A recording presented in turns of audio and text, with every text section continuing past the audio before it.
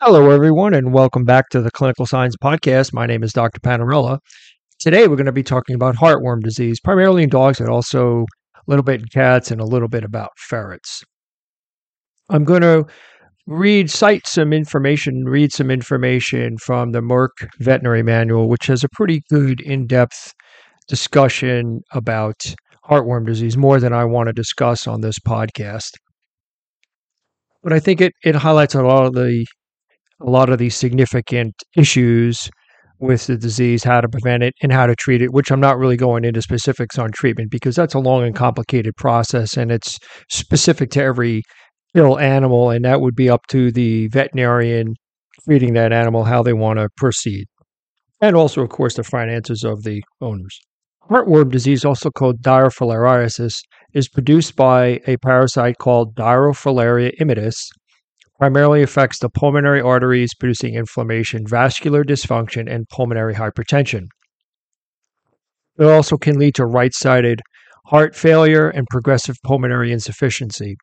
Also, depending on the severity of the infection, with more severe infections, you can have aberrant heartworm migration. That means worms traveling outside of the normal location, which would be the pulmonary vasculature. Caval syndrome, which is actual physical worms blocking the tricuspid valve that separates the right ventricle and the right atrium, and that causes right-sided heart failure. Coagulopathy, such as disseminated intravascular coagulation, DIC, when an animal's body uses up all the clotting factors and then the animal just hemorrhages from all orifices and into all body cavities, and heart failure. Most infected dogs are subclinically affected. Subclinical means that we can't actually see a problem. You don't really notice a problem. That would have to be an animal. A subclinical infection would be an animal that is not very heavily parasitized, only has a few worms. But the most common clinical signs are weight loss, exercise intolerance, cough, and labored breathing. Prevention with drugs called macrocyclic lactones, such as ivermectin, selamectin, is crucial. Clearing an infection is typically requires melarsamine, which is an organic arsenic compound, which is administered IM over 3 injections. Chronic use of certain macrocyclic lactones with doxycycline has also been effective when melarsamine cannot be used or is unavailable. So, heartworm disease is a disease that is transmitted by the vector mosquitoes. And the vector is a mosquito, multiple different types of mosquitoes. And there are animals that are reservoirs in the environment that carry heartworm, including dogs. And these can be wolves, actual California sea lions, coyotes, raccoons, and fox. So mosquitoes will bite these animals. They'll have an infection where there's females, where the females are shedding microfilaria, which are basically the babies, into the bloodstream. Mosquito bites the animal and it will ingest some of those babies. And in the mosquito, part of the Dirofilaria immitis life cycle is carried on in the mosquito. And then the mosquito bites a dog, let's say. And then that when it bites that dog, it is injecting the L3, which is the infective form in the life cycle, into the dog. And then what happens is over the course of up to about 4 months, it can be as short as 2.5 months, but as long as 4 months after the animal is bitten, the worms can migrate through the body and end up in the pulmonary artery. Realistically, what we call the pre-patent period, that's the time from when the animal is bitten till we can tell the animal has an infection, can be technically as short as 6 months, but it can go up to 7 months, 8 months, or even 9 months, really depending on the circumstances of the infection.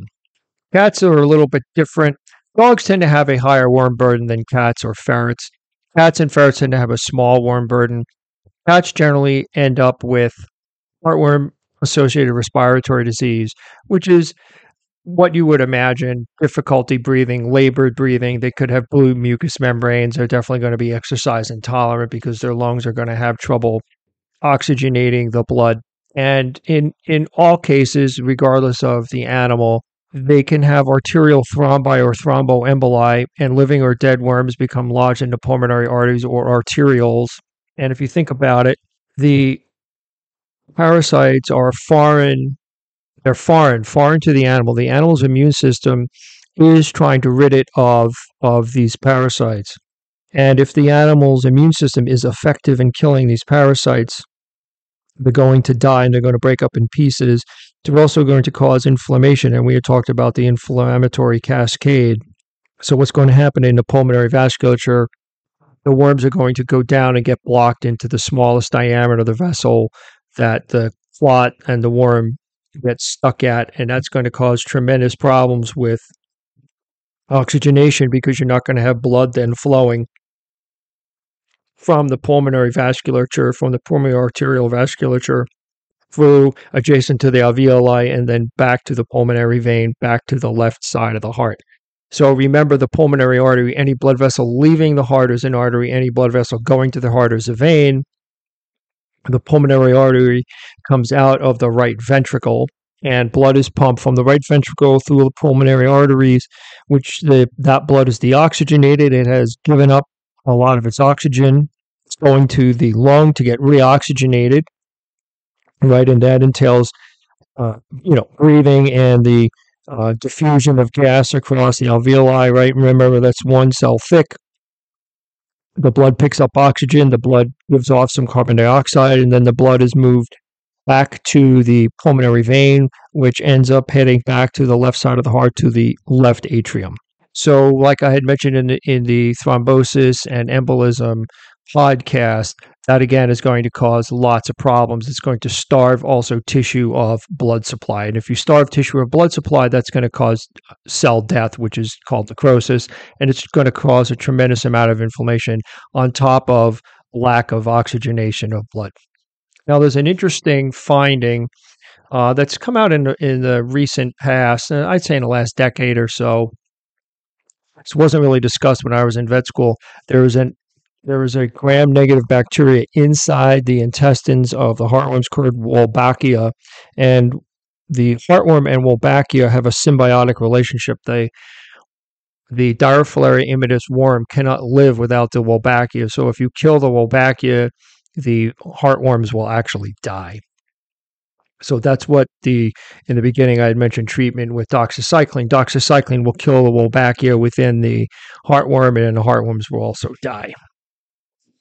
So let's cover some clinical signs, especially in dogs. You have cough, exercise intolerance, unthriftiness. That just means the animal doesn't look good. Cyanosis, which is blue gums, blue mucous membranes. Dyspnea, difficulty breathing. Hemoptysis, which is bleeding out of the nose or the nares. Syncope, which is basically that's going to be cardiac due to cardiac problems, but it's going to lead to collapse. And then you're going to get ascites, which is pretty severe case, which ascites is fluid buildup in the abdomen around the organs, around the GI tract and the liver.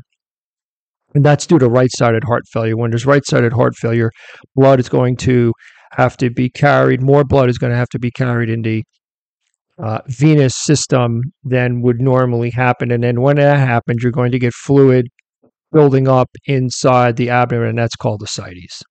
Clinical sightings in cats and ferrets are basically the same. Cats infected with heartworm may be subclinically affected or exhibit intermittent coughing, dyspnea or heart failure, vomiting, lethargy, anorexia, or weight loss.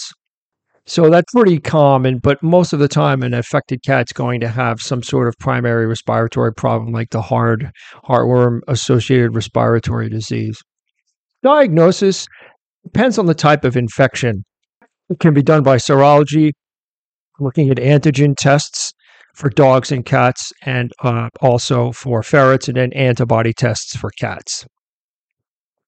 And detection of microfilaria. The microfilaria, I mentioned the life cycle, are the babies. Now, the males don't release microfilaria, only the females do. And speaking of the sexual dimorphism, the males are about 6 inches long and the females are about 10 inches long. They actually look like spaghetti, although they're a little thicker than you would imagine. But they're sort of thick, whitish worms that primarily want to live in the pulmonary artery. But with a very heavy infection, I had mentioned the caval syndrome, the worms will move down, right, because the pulmonary artery is connected to the right ventricle. They will move down through the pulmonary artery into the right ventricle and also up into the right atrium, and thereby blocking the tricuspid valve, and that's going to lead to your right-sided heart failure. There are such things as occult infections. Occult infections are infections that have no microfilaria and maybe only have one or a few male worms. Male worms are very hard to detect versus the female worms, and the animal may not mount a good immune response, so there might not be good antibodies. And that's just talking about blood testing. Of course, you can do echocardiography, ultrasonography, and a little quick aside, when I was in vet school, I saw a cat that had a heartworm disease getting an ultrasound and cardiac echocardiogram of the heart and the vessels, and you could actually see the worms. And because the worms are alive and the blood is flowing, what you see on the ultrasound is on the screen is you sort of see a if you can imagine tinsel in a stream of water, in a tube of water, they would be bouncing around, and that's sort of what you get. You get this sort of tinsely effect on the screen, and that's the actual worms themselves. It's cool, but it's a little freaky. Diagnosis in cats is going to be primarily the antigen test. You can also, like I said, have cardiac and echocardiogram. X-rays will help to a certain extent. They might show is termed tortuosity, that's twisting and thickening of the pulmonary vasculature. Ferrets, antigen tests are going to be the best for ferrets as well. And again, cats and ferrets tend to have a smaller worm burden.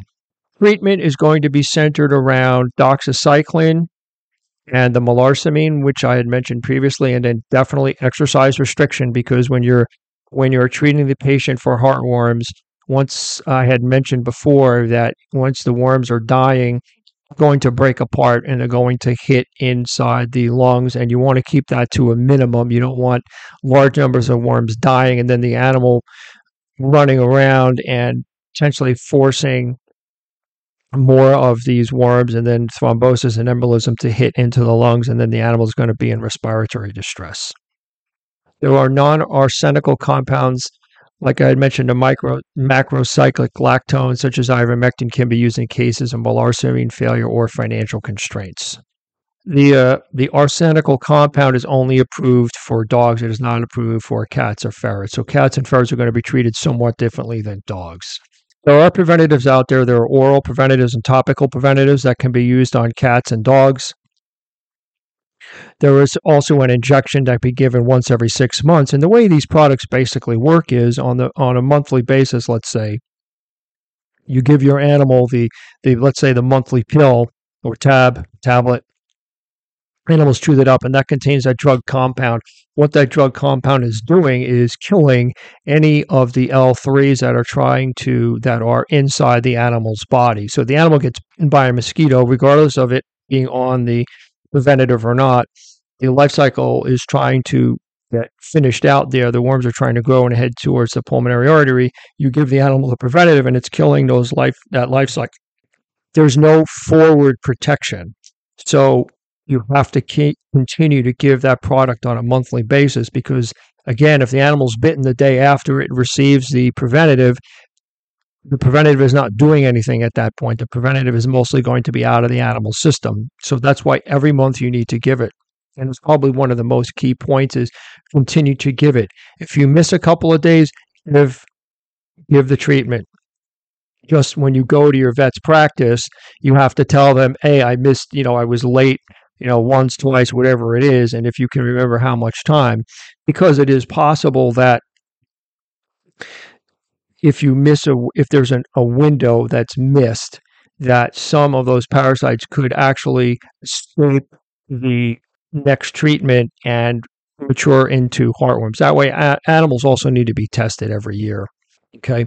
Puppies, we mentioned the pre-patent period is a minimum of 6 months. So any puppy under 6 months of age can just be started on preventative, and then 6-7 months later, the puppy should be tested, and then should be tested annually. In dogs, we can use the antigen test. A negative test is not 100% sensitive and specific In addition, what you can do is a direct smear or a knots test or a filter test to look for the microfilaria. So that's also another assurance that there's no infection. But again, that's only telling you there's no microfilaria. A negative test means the odds are likely that there's either a very low worm burden or it's a single sex infection, which would most likely be a male infection, which is also possible. So a negative test is likely negative, but it's not 100%. And then factors such as if a dose was missed, and in certain areas, especially down in the Mississippi Delta, there is drug resistance to these monthly treatments. But you should not worry about that. You should continue to give your monthly preventative. So let's go over some key points. Heartworm is a preventable disease. Although there is resistance, it's only basically localized down to the Mississippi Delta. Some form of heartworm adulticide treatment should be offered to all owners of heartworm-infected dogs, other than those with terminal illness or other definite contraindications to treatment and financial constraint. Cats are at a lesser risk than dogs and have a lower infection rate, yet they benefit from heartworm preventatives because there are no effective treatments for infection. Which also leads me to the point that indoor animals, a lot of people will say, oh, my animal's only indoors. So, okay, that's fine. Doesn't eliminate the risk. The risk does not go to zero. The risk drops, and I can't give you a number. Mosquitoes still get in houses, especially when you're talking down south. And mosquitoes generally flourish when it's warm, over 80 degrees, and generally over 80% humidity. But even in the wintertime, if you get a 50-degree day, you can see mosquitoes around. So the way preventatives work is, like I said, especially if you're down south, you need to be giving them every month all year. If you're up in the northern tier of the United States, it's going to depend. It's easiest to just give these preventatives once a month all year, or get the 6-month injection and just continue that. But if you stop and there's a 50-degree day in the winter, you're going to have to give a treatment. And if you get a 50-degree day every month over the winter, even if it's 1 or 2 days, you should still continue on that preventative monthly. Indoor animals are still susceptible. Mosquitoes get into houses. So the recommendation is going to be continue that animal on the preventative. And there's no guarantee. I mean, prevention is always cheaper than treatment. It's going to be easier financially. It's going to be easier on the animal. It's also going to be easy on the owner if prevention is given versus, well, you have to treat. Ferrets are also susceptible to heartworm, and treatment of infection is difficult. However, there is an approved preventative medication combination. So, like I had mentioned in cats, there's no approved treatment for ferrets. I don't think there's anything else that I wanted to talk about with heartworm. There's a tremendous amount of information. The veterinary drug companies have put a lot of money into these drugs. There are drugs, they're chemicals, into these preventatives. And so they have spent a lot of money researching the life cycle and what happens to animals. So that's why there's a tremendous amount of information available versus a lot of other diseases in dogs and cats and ferrets that we know a little bit about and not quite as much as heartworm disease. I do have a couple of links in that I will put to some good information. And also heartworm has been found in all 50 states. So more endemic down south. Again, we have reservoirs in wild animals, raccoons, wolves, coyotes, things like that. And dogs being moved all across the country, and dogs also now being brought in, many dogs being brought in from overseas. So even if you're doing the right thing, you have reservoirs in the environment, and you also have some of these animals being brought up by rescue groups, and who knows what's happening with them. I already had mentioned when Katrina hit, 50% of the dogs brought up from the shelters in Louisiana had heartworm disease. So I'm sure that contributed to a further blooming of heartworm disease, anywhere outside of Louisiana. All right. Well, I thank you for listening to me. My name is Dr. Panarol. This is the Clinical Science Podcast, and I look forward to speaking with you again.